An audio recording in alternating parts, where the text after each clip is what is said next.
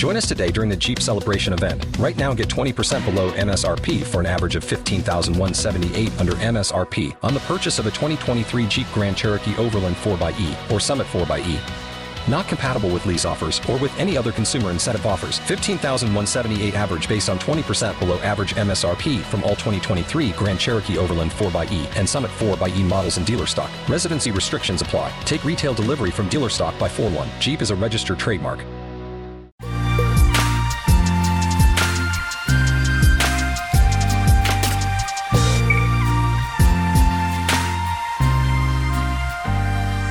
Hi everybody, and you're very welcome to the latest episode of the South Tip Arts Podcast. This week I was delighted to pay a visit to artist Austin McQuinn at his studio in the beautiful foothills of Slievenamon here in Tipperary. This September, Austin's show Hypercarbon will show at the Source Art Centre in Thurles. In Hypercarbon, Austin uses a range of carbon-based materials including Chinese ink, bog oak, bog deal and his own body to make new work for this exhibition. The intense energy in the work expresses a hypersensitivity to these materials, forging connections between the molecular and the cosmological. This will be Austin's first solo exhibition in Tipperary, where he's been living for 20 years and was specially commissioned by Brendan at the Source Art Centre in Thurles. The exhibition starts on Saturday the 12th of September and runs until the 17th of October 2020, with the official launch taking place on Saturday the 12th at 2 p.m. in the gallery. The opening hours there are 10 a.m. to 5 p.m. and they're also open 2 to 5 p.m. on Saturdays. And you can get more information at www.thesourceartcentre.ie.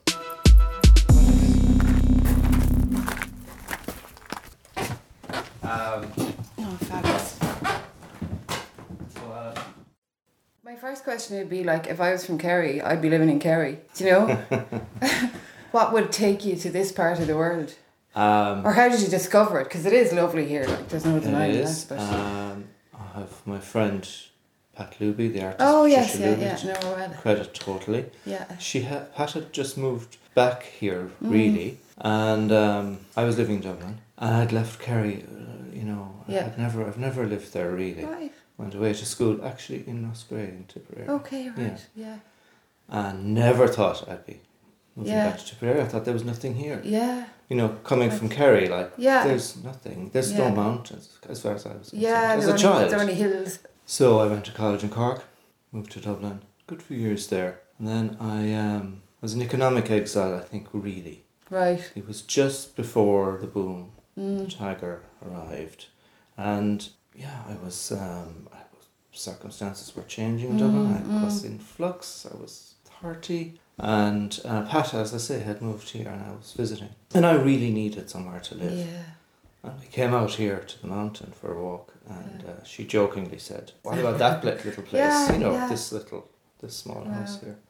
I said, "Pull over." And I had to look around. I said, "Yeah, do me for a year, like." All an artist needs is a shed. That's all, really, yeah. I just wanted a shed, and a car. Your wants are basic, yeah. Because the idea of coming here for me, a lot of it was to go after away. The city as well, and But I started doing a lot of exchanges and residencies, and so if I had a place, someone from New York, might like to come to Ireland, and you could get to go to New York, yeah. As long as I had a shed to put everything into. Yeah. So that's actually what happened. I did a few exchanges like that. Kind of the best of both worlds, because it means that you get your little escape sometimes, or you get to have that city experience and then just come back. Yeah, and then you never want to leave. Once April comes, I'm here. Yeah, you earn it for the winter, and winter is the time to go to the city.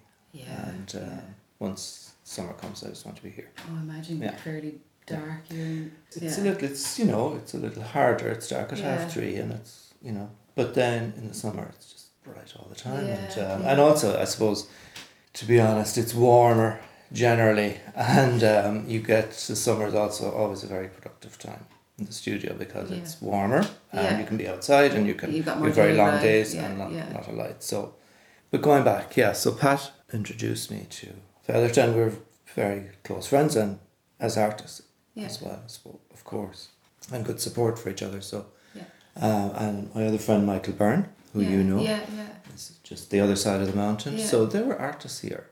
Nice little community. And and close to Kilkenny and the Art Centre in Tipperary and Clonmel, but I was quite involved in the Butler Gallery as well. And so you form a new network, I suppose, wherever you go. But there's just more of a distance. And that was really a good thing for me, because I feel it's only when I left Dublin that I really started making my own work, I would say. Where it didn't really matter what I did. I was just in my workshop, and there was no openings and nobody asking me what I was doing and nobody bothering. So there's a lot of new work emerged out of that period. And so there are advantages. I have other artists now who said they give me 1 year. Yeah? That it was career suicide. But in fact, it was the best thing I did. Yeah.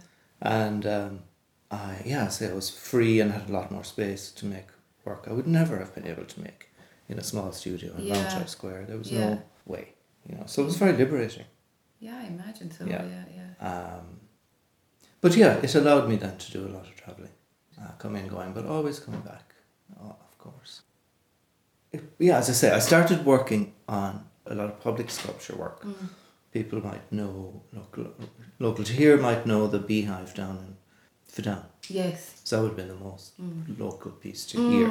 So they were fantastic projects, like being able to make work of that scale, a ton of bronze and having things lifted off the back of lorries. And I could never do that. Yeah. And I never felt it strayed too much from my studio practice. Yeah. I was always able to kind of feel they were commissioned works, but a lot of people might feel there's a compromise involved in that. Yeah. I never really felt that. Yeah. I was lucky, and that I really felt it was my own.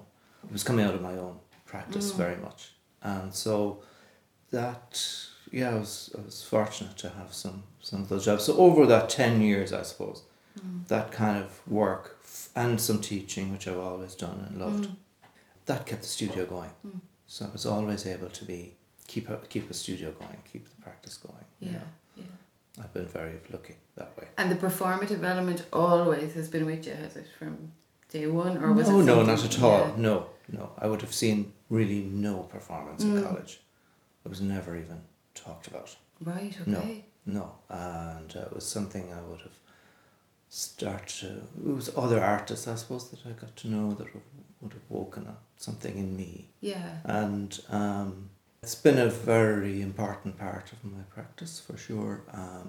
It kind of brings a great energy, and to me it's making an image. It's the same as doing a drawing, but it's alive. Yeah. And there's no other way of making that image except to do it in this way.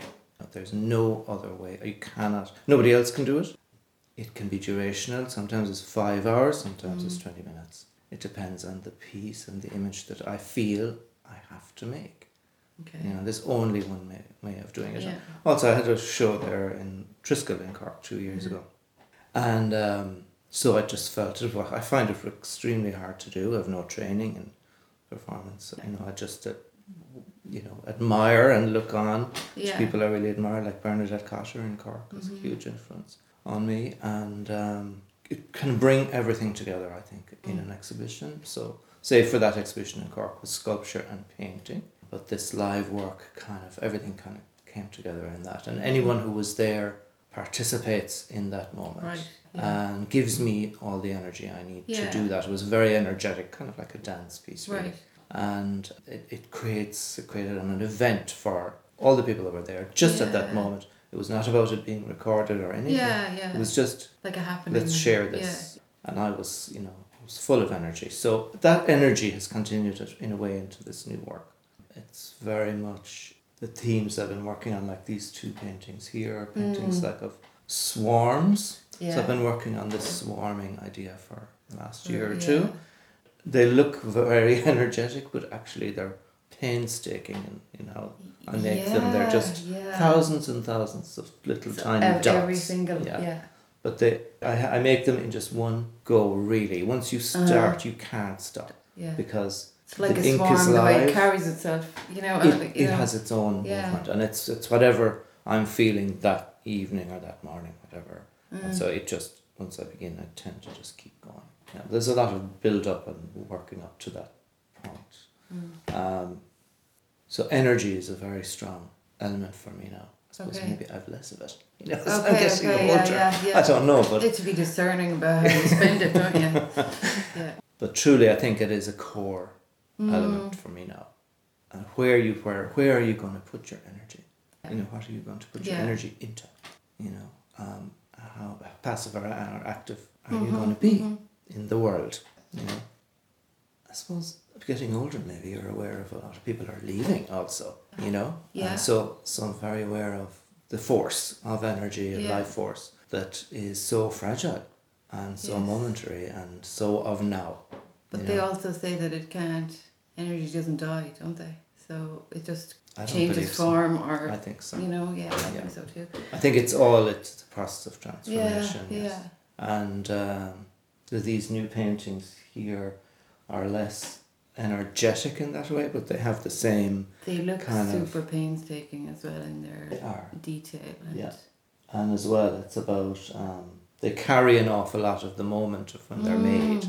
Now you could maybe say that about any painting. But I suppose I'm trying to bring it out as an element that I see as like when I'm standing in front of a Monet, it's exciting to be so close to the last paint mark that he made, and I think that's part of the magic of art. Absolutely, you know, is that you really are feeling close to the artist in a way and their energy. I was looking at drawings recently of Alice Maher, another Tipperary artist. We're good friends, and she had sent me some drawings on just by email, you know, that new work she was working on. To look at, we were just showing her new work, and I said, you know, I'd seen them. I felt I'd seen them just on my phone or on my laptop.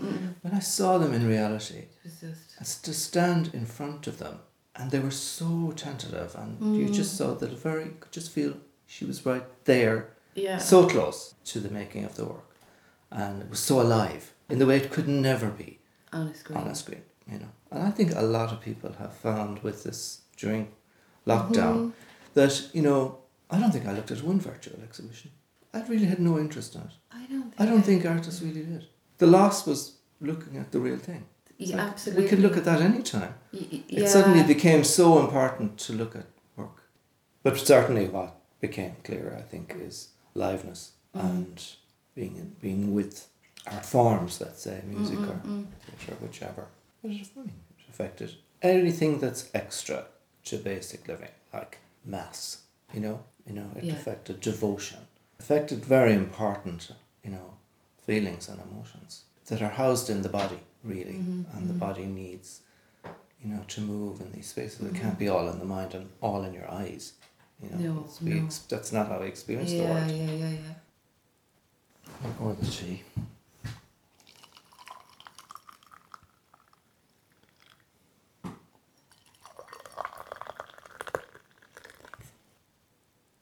So this exhibition, this Hypercarbon. Yes. Explain a little bit about the title first, because it has its own connotations in my mind about. I know I expect to see loads of drawing, I think. Yeah. And kind of mark making comes to my mind and things like that. And I'm looking at the paintings on the wall here. Are they paintings or are they? There's ink in there, is there? They are ink. Ink. Yes. All ink. All ink. Yeah. Well, the Hypercarbon title is completely made up word, and it comes from two words that I've been playing with. Yeah. Hyper, being your hyper energy. It's used in that way, but it's broad term for anything that is more than. More than, extra to what is needed. Yeah. Extra to, not superfluous to, just more just than. Extra, yeah. Like a hyper awareness or hyper, and then it extends into digital or virtual living where things are hyper textualized or hyper manifested in some hyper way. And this series I'm calling Hyperspace. Hyperspace. So that's hyperspace. In my understanding, is where you can go between two places. Yeah. You can be in two places not at the one time, but you can easily transfer between two places. And there's a new video game It's just released, which I didn't know about, called Hyperspace. Oh, So right. it's a virtual reality game, you know. Okay. I didn't know that, but I'm totally open to connecting to those elements as well that are so current. You know, when you said hyperspace there, because I didn't know what they were called, all of a sudden I get the sense of like space-time continuums and all that kind of stuff, and the way time weaves and, you know, timelines and I'm seeing all that now, you know, good. Just from the title. So it's like... They're hyperscapes, so they're kind of mountain-like. To me, the mountain has been a recurring theme. When I look now, as you know, Brendan asked me to look, you know, at what I'm doing and to think about where I am. Yeah. And it's true, like right through from the first show, I would say. Certainly the first show I made from here had a lot of mountain aspects. So it was in the project in Dublin. There was one huge painting of a white mountain. Right. And I'd say in all those installations and plaster casts and so on, there's always been this shape that I return to, which can be a lump of manure. Yeah. Or, you know, it could be so many things. The it's mountain like a breast or something, you know. Or like, waste. Yeah. Or and then all the stories that go along with that place. It's very, very special. Do you mean here in Slievenamon? Yeah. Yeah. It's a kind of a mystical place. Yeah, and I think people hold that kind of magical or mythical thing very deeply locally, but you don't need to talk about it, but we all know that there's something up there. You know, under those rocks. You know? Yeah. But I would say I seek it out as well. Even here on Slievenamon, there's a Holy Year cross. Yeah, I just saw that signpost. I didn't know there was. So there's crosses on a lot of mountains in Ireland. So I'm very interested in this idea of devotion as well, to place and to objects. And so how a place or a mountain indeed itself, like Croagh Patrick, and the notion of pilgrimage. And the last couple of years I've done a lot of travelling in Greece and went to Israel and Palestine and places of great pilgrimage and devotion. And, you know, I was thinking this morning about other, you know, significant trips. One might have been to Bilbao to see the Guggenheim there when it opened. And I was thinking, that was like, you know, I'm very interested in medieval imagery and art as well. And icons, you see. I'm always looking at icons. At the moment, icons have become very important. Okay. But this idea of pilgrimage. And so myself and my buddy David went to Bilbao.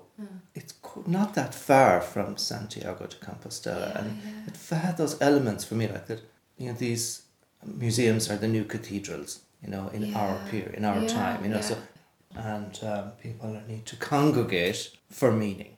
Yeah. You know, and I suppose something like Croagh Patrick or going to a site like the burial place of the Virgin outside the walls of Jerusalem. Right. You know, this is down, you go down 100 steps into a cave. It's the most amazing place. It's not about whether she lived or not, or whether she's buried there. For me, it was about the amount of devotional energy and concentration. Yeah. With the Lucky Land Slots, you can get lucky just about anywhere. This is your captain speaking. We've got clear runway and the weather's fine, but we're just going to circle up here a while and get lucky. No, nothing like that. It's just these cash prizes add up quick. So I suggest you sit back, keep your tray table upright, and start getting lucky. Play for free at LuckyLandSlots.com. Are you feeling lucky? No purchase necessary. Void where prohibited by law. 18+ terms and conditions apply. See website for details. With Lucky Land Slots, you can get lucky just about anywhere. Dearly beloved, we are gathered here today to... Has anyone seen the bride and groom?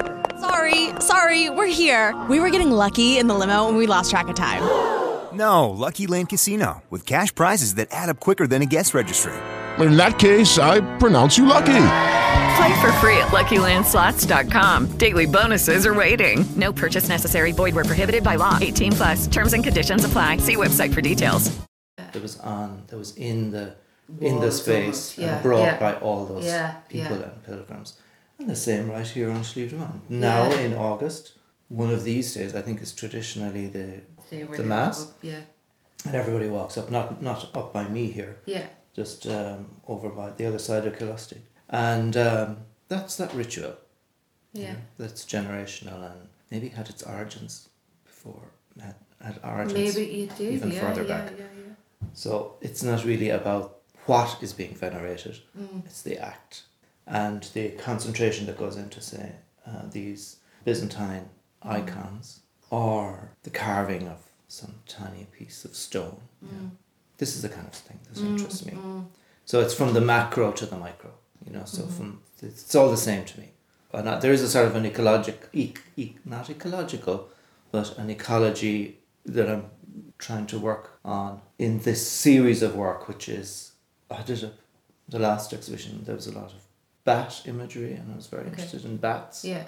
Because they're living here in my house. Oh, in the yeah, attic. I bet you've loads, yeah. So there's this sort of cycle that I'm identifying, which is where the horses pass by, the manure is there, flies emerge from this, the bats eat this, and the bats then clean the air and they animate my world. Yeah. And this is the ecology of the mountain. Yeah. And just these 4 elements. So this is where the swarms come in. So it's this going from swarms to mounds of things, including my own mass. Right. So like there's the other things that you're identifying are there, but also to me there's like tissue or muscle mass. When you would see a diagram of muscle. Of muscle tendons and all tendons, that there's that stuff. element for me. So it would be glad I can't explain them completely to you, because then there wouldn't be any point in making them. And are they the same as the swarm these are ones in elements. that when you start that one you have to finish that one? Or can you... Really, yes. Yeah. I prepare the ground, there's like these stains and marks and so on, so I sort of flood they're on canvas. Yeah. And I flood the canvas with inks and various kinds and wipe it back, put ink back on it and wipe it back and scrape it back until I'm kind of happy that this is a surface that's ready to go. Right. And then I'm perched here on my stool and the work is done flat. And then I just have to go. Do you find that you just don't want to... Yeah, it's work. It's not really zoned out, actually. Yeah. I think... well, I don't doubt is the wrong word. No, I know what you mean. It assumes that you're not concentrating or something, but you know what I mean? That you're in it almost. You have to stay with it. Yeah. You have to stay with the problem. There's a pleasure in when it's finished, I suppose. Finished, yeah. And do you have... But it's work. Do you have trouble then going, this is finished, leave it alone? Or... I do. Yeah, like everybody. It's like... I have to be really careful. Yeah. Yeah, because with these inks, right, it's not like painting. You'll see over on that table there is a mound of lovely oil paints, which I thought I was going to be doing. Right. No. Yeah. And with oil paint, it's very forgiving medium. And I trained as a painter, that's what I did before I made any sculptures. Yeah. But with the ink, you can make a mistake. No. You cannot actually. There can't be a drop. Yeah, because it would seep through, wouldn't it? You're into your... And then permanent. how do you get rid of that? It's gone. You don't. Yeah.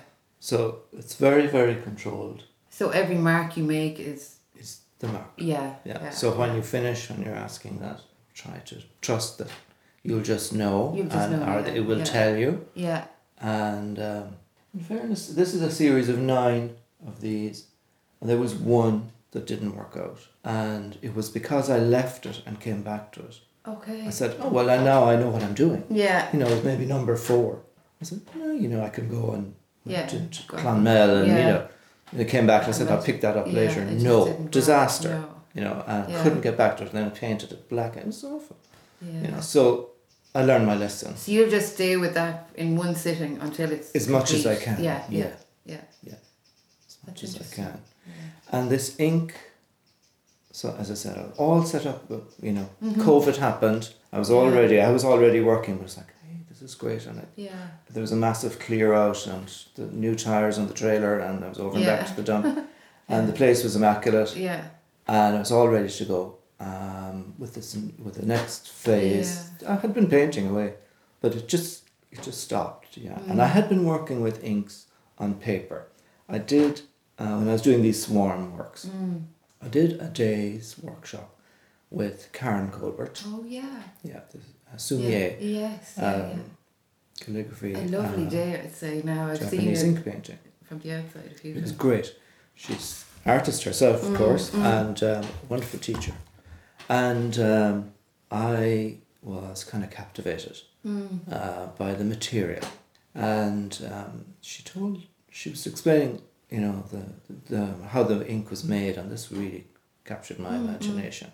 I think I was working a lot with the bats still at the time, and bat imagery. Yeah. And she says that this real Chinese ink it's thousands of years, of course, they've been working on perfecting this process where they burn pine wood in a cave. Right. And it's the soot from the cave, from the fire that's on the roof of the cave. Yeah. They scrape that off and mix it with a little animal glue or resin from the pine tree itself, and form this little block of ink. Right, okay. So to me this was pure poetry, of course. Yeah. So that activity alone, like spending your time scraping the soot off the the cave to make a simple painting of a bamboo or something. Yeah. So all the poetics were, really up my street. Yeah. And also this sense of the materiality of it, like the intensity of that action, to burn the wood and to work then on paper that's also made of wood. So this hypercarbon idea comes from there, where things are brought to the absolute extreme or extent of themselves, the nth degree of something. And so that's where I'm sort of very limited in my materials. Like, so the canvas, the inks, that's it. Were you tempted to try and create the ink? No, I haven't. I haven't been that diligent. Yeah. But can you buy it? I don't have any. You can buy the little block. And you can buy all these here. Yeah. These are, well, this is very nice Chinese ink that Pat got me actually in the Chester Beatty in Dublin, which is a great place for looking at ink drawings. Of course, I was there recently. And these are a lot of acrylic inks, and this is made from walnut, beautiful drawing ink, which I love. It's a whole new world of ink then. Was ink something you'd explored before, or was this brand new to you? Yeah, fantastic. No, and very often that happens, Emer, I think, and I certainly I'd often encourage artist friend, or I've learned that myself, or certainly with students, where if you're stuck, change your material. Or else change the size. Yeah. So if you've been working very large, go small. And do use something you've never used before. And as I say, that's what happens with this work just demanded a new material for me to, as I say, take to some kind of nth degree of something. So there the painting work. So there's this other element now for the show in Thurles. And going back to our bog conversation, I had started working with my father. He's worked with me on almost all the exhibitions, really, helping me in one way or another. Yeah. But this time we were rooting around in his sheds, and he had been working. He's always been very creative as well, and he had been about 10 or 15 years ago had started working with bog oak. Okay, yeah. He'd done a course in that, and he was out in the garage with the chisels, and the whole thing was going. And I couldn't even look at it at the time. Yeah. Just thought, this is the anathema of art for me, because of course the tradition is that you see an animal, very often in the piece of bog oak, and it owns itself, And so is it a swan or a dragon or this kind of thing? I was thinking, no, it's just what it is. It's enough to be a piece of wood that's 6,000 years old, and it seems so alive. So I was kind of disregarding of that at the time, Then more recently I started to look again, and I suppose I was thinking of Thurles and Littleton and bog life and going back to the sources of things, and my own source of that would have been a very strong and powerful part of my childhood. Yeah, was the time we spent in the bog. A lot of the things that came out of there. Yeah. And I suppose to be very aware of Heaney's bog work, bog poems, bog personal poems. And but I put all those to one side as sort of a nostalgic, romance. But when Terence is my father's name, when he produced these, I said, I want to see those again. Like, what have you been doing with them? And he said, well, he had left them at a certain point, Right. So he had these two very large ones here, these big lumps, and he had brought them to a certain point, and then there was others, and we were poking around, found various pieces, and so we decided, I just said, well, let's work collaboratively on this, and make a piece together. Fab. So he would bring them to a certain point, which I couldn't do because it's a certain technique with chisels and sanders, and to bring them down to a kind of take off all the old bark and so on. And so he's bringing them to a certain point of finish, and then he's allowing me to take them and bring them to the next phase. Yeah. So what I'm doing is, this is pine. Now there's deal, bog deal, which people would know, which is pine, and there's bog oak. But for this show, I'm just using the deal, or the pine, because the pine, as I said, was what the Chinese burnt to make the ink, and I'm returning that, and I'm sort of it's ink on this. This is smeared with the Chinese ink, and then I polish it up. It's lovely finish, isn't it? It's like returning the pine. Yeah. So it's just parts of this are done like this, and the others are just polished, but not as highly polished as they would be in that traditional. I'm sure there's plenty of people in North Tipperary and in around Thurles who are working with bog oak, but I'm bog deal, but I'm kind of doing something a bit different with them. Just presenting it in a different way. Yes. Yeah. And also it is this collaborative work with myself and Tara. And he, of course, knows where all these pieces came from and what bogs they were dragged out of. Yeah, which is brilliant. And they speak, of something ancient that, as well, that still has energy, I think. Yes, absolutely. And of course, people are interested in bog, but they choose this kind of material, they're choosing them for their kind of liveness, how alive they look, for the musculature, of the timber, because these trees were not dead when they were preserved. They were still alive. It seems that they fell or were fallen into the bog grew up around them. So they have a lot of liveness still in them as material for me, a lot of energy. So we're trying to pull that energy out of them, and I have them here in the studio around all the time, so they're kind of giving off, they're settling in here, giving off a lot. So then when the pandemic happened, we said, how are we going to do this? So we've been working at a distance, because he's in Kerry and I'm in Tipperary, and so I wasn't able to go and see what he had been doing. And so the first opportunity when the borders were lifted, I was down and came back with a carload of bog oak from Tara, because of course he had all this time. He's a very busy man, but he suddenly had time to work on this. So there's these pieces here as well, kind of coming out of two wall pieces. So there's a doubling in some of the works, because there's two of us. There's like two twin pieces. Okay, There was going to be a lot of other elements. I think even it's listed on what I gave Brendan, that there's going to be quartz and beeswax and all kinds of other material. But they're all there, but everything is just reduced all the time, down. And it's such an amazing venue. Such a beautiful gallery. It is a lovely gallery. But you're very exposed there. Yes. Because there's nowhere to hide. Those fabulous high walls and a beautiful floor. And Brendan has been amazing, because I had to postpone this show, and he's just... So this isn't the original opening. It was supposed to open earlier, was it? No. That's okay, another reason. That's thing. Another reason he's amazing, is because he just said, no, we'll just stick with the plan. Yeah. And so okay. Yeah. Because I kind of took my foot off the accelerator for a while. Okay, surely now. You're thinking now, it's not happening. Yeah. But no. Yeah. And she said, no, we'll stay with the plan. Yeah. And sure enough, we're opening. That's great, but you know what? You've something to kind of work towards then as well. With all this going on the outside, it's nice to have a focus. Yeah. I found it hard. The beginning, I think, was hard for a lot of people. Very strange. Also, I suppose I was in this very heightened state of working, so you're very very open, to the world, and you're just feeling it more. I certainly do. And everything just seemed to be falling asunder, and it was hard to just come into the studio and just carry on like as if nothing was happening,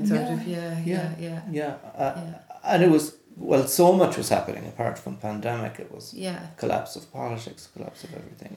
It was frightening. It still is, but I think it's just now I just think it's a period of phenomenal change and turbulence. There has always been change, just because we here in our privileged West who haven't seen war for a long time. That's quite true. We've been very fortunate. I think we all have to reassess a little bit about Yeah. what we need. And I think the hardest thing for me was the realisation about 3 or 4 months in was that this is permanent. It's not like this is for the summer. Yeah. Then we go back. There is no going back. But, you know, there isn't any going back anyway. No, you know, it there's just brought that up for me, I suppose. There never is, I as suppose. being here in the studio and kind of so invested in this idea of in the moment and the now. And it's never been more prominent, I suppose, in your strong, that sense of, well, it was always thus. There is no going. I'm looking back to the 14th century, but there's no going back. No. And so, as I say, I completely believe in the next generation. I think they're fantastic, and what they're doing already. Yeah. So interesting. And it's going to be their world that they're going to create. We'll wrap it up, I think, Austin, because it can't be that long. Thanks a million for having me. It's absolutely fabulous. You're very lucky to live where you do. And I know. The work looks amazing. Thank really you. looking forward to seeing it in the stores So am I. in September. So, we'll catch up with you then. So, thanks a million. I'll see you in the Art Centre someday. Do. Yeah.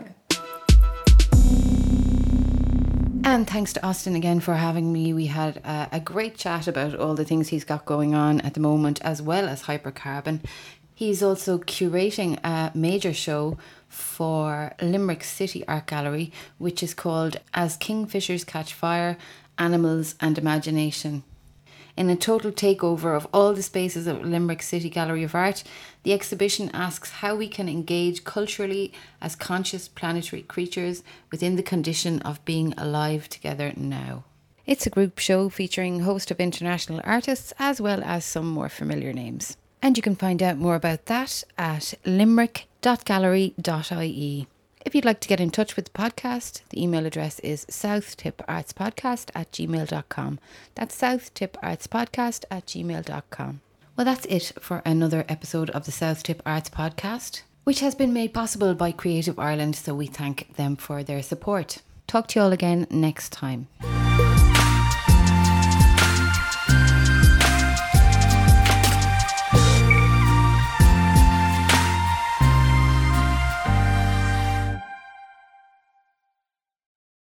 It is Ryan here, and I have a question for you. What do you do when you win? Like, are you a fist pumper, a woohooer, a hand clapper, a high fiver? I kind of like the high five, but if you want to hone in on those winning moves, check out Chumba Casino. At ChumbaCasino.com, choose from hundreds of social casino-style games for your chance to redeem serious cash prizes. There are new game releases weekly, plus free daily bonuses, so don't wait. Start having the most fun ever at ChumbaCasino.com. No purchase necessary. VGW Group. Void where prohibited by law. See terms and conditions. 18+.